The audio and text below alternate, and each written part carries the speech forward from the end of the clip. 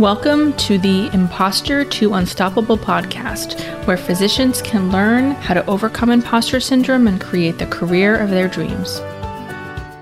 All right, everybody. This week, we're going to talk about stability. And this might seem a little bit tangential, and maybe it is, but I promise you I will bring it back to imposter syndrome and self-doubt. So stay with me.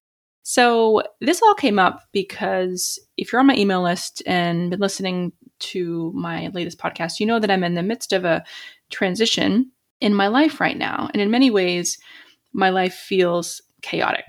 And because of the external and, if I'm being honest, the internal chaos that I have going on, I've been seeking some stability in my life. And what I have found over the last few weeks is that the best place to find stability is within me.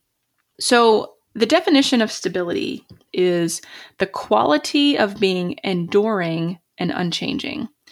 And when I read this definition, which I think is so helpful when it comes to language, because I think that it's something that we take for granted. When we think about something being enduring and unchanging, surface level, that might sound like something that's desirable, but there are really not many things that we want to stay stable throughout our life. And as we talked about in prior episodes, the beauty of life really is in the contrast of life. We appreciate joy because of sadness, because we know sadness. We appreciate calm because we experience the hectic.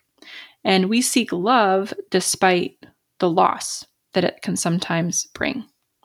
Our favorite memories and moments in life are typically the ones that are full of big emotion. You can think of graduation from medical school or residency, or your children growing up and birthday parties and maybe their graduations and weddings and so on.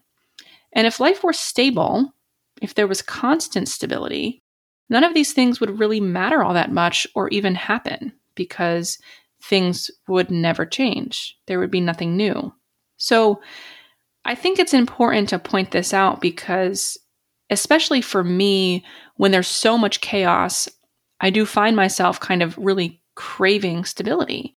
But that's not really what I want overall. I think that I need an anchor, and maybe that anchor is something that's a little bit more useful than stability. But the problem for many of us, and I'm certainly part of this group of many, is that the only thing that is stable is our negative self-talk. This is where we're going to bring it back to imposter syndrome. Think about your self-doubt for a minute. Think about your imposter syndrome for a minute. Isn't that stable? Isn't it always telling you the same thing no matter what? You're not enough. You should be better by now. They're going to find out you're not enough. Blah, blah, blah. It's so boring, right? It's never changed. Doesn't matter how much experience you have. It doesn't matter how many patients tell you that they think you're great. It doesn't matter how much feedback you get from the administrators or partners. It doesn't matter. The voice of self-doubt is very stable. So I think it's important to look at this as an example that stability doesn't necessarily mean comfort or pleasure or even feeling less chaotic on the outside. What's so funny about this is that the negative self-talk inside, as stable as it is in our brains, and stable again means enduring and unchanging, which is exactly the voice of self-doubt, creates a lot of chaos too, right? It creates chaos with regard to rumination and worry and anxiety. And on the outside, it's chaos with our lives, with overworking and people pleasing and all of those things. So it might not be that stability is really what we need. Or it could be that we need to be a little bit more mindful of where that stability is coming from. When we are in the middle of external chaos, the voice of self-doubt is not where we need stability from. We need stability from self-compassion, self-love, and an internal knowing that no matter what happens, we will be okay. And this is where I have landed with my yearning for stability. I'm still working on self-compassion and self-love. I'm way better than I used to be. Way better than I used to be. And if you remember from last week, when we talk about the gap and the gain, I can really, really appreciate how far I've come. But what I can really feel really strongly about is my internal knowing, my intuition that I know that I will be okay no matter what. And if nothing else, my goal of this podcast has been to help you transition from self-doubt to self-love, to offer an optional roadmap, which was mine that I followed, to get from where you are now to the version of you that you were meant to be without the doubt and the anxiety and the worry. And the first step for anything really is to create an internal stability that is loving. The first step to getting to that place of an internal stability that is loving is to get really honest about where you are now. So the questions to ask yourself or journal about are, what is your inner voice telling you right now? What are your stable thoughts?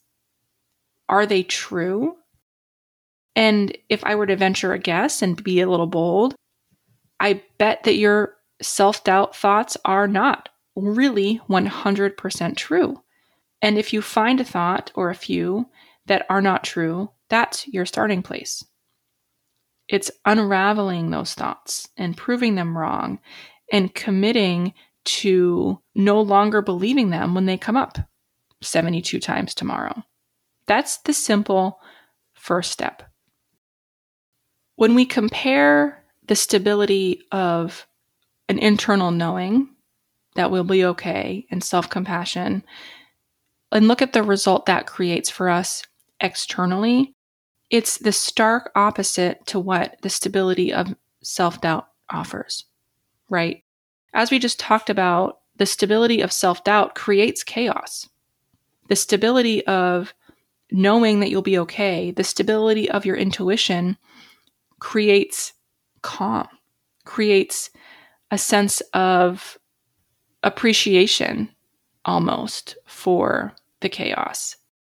And that's one of the most profound things that I've been recognizing right now in my life is no matter how sad the days are, no matter how much anger I feel and worry I feel, there's always this background feeling of it's all going to be fine.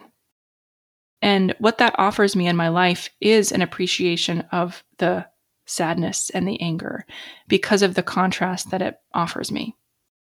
And I feel like that's the true gift. That's the true gift in all of this. And this concept of knowing where to start to get to this place is really the foundation of my adventure retreats that I have.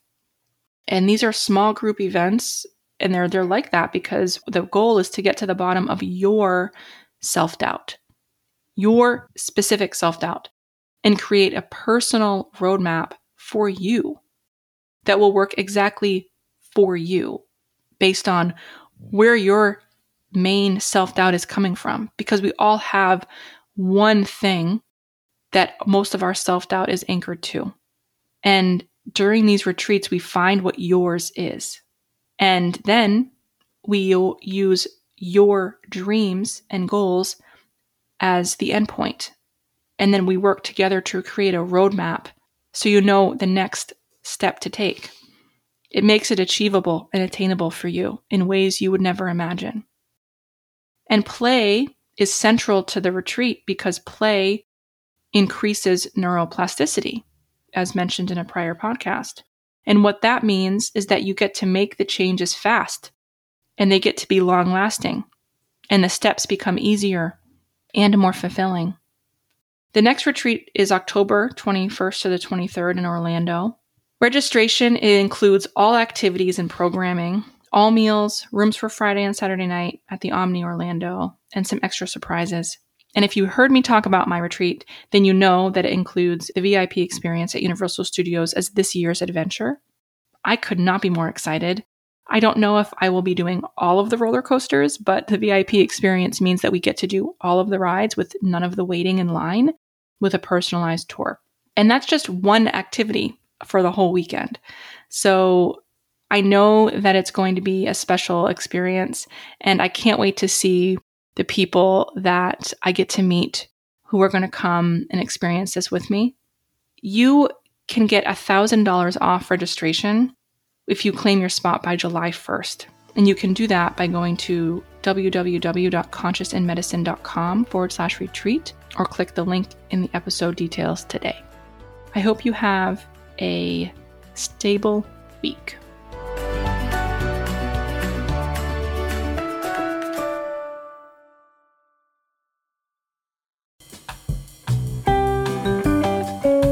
Hey there. Just wanted to take some quick time here to let you know that if you have been thinking about doing a podcast and it feels really overwhelming and you like the idea of podcasting, but the other stuff like the editing and production feels too overwhelming, I wanted to let you know about the people who now edit and produce my podcast, which is Pretty Easy Podcasts.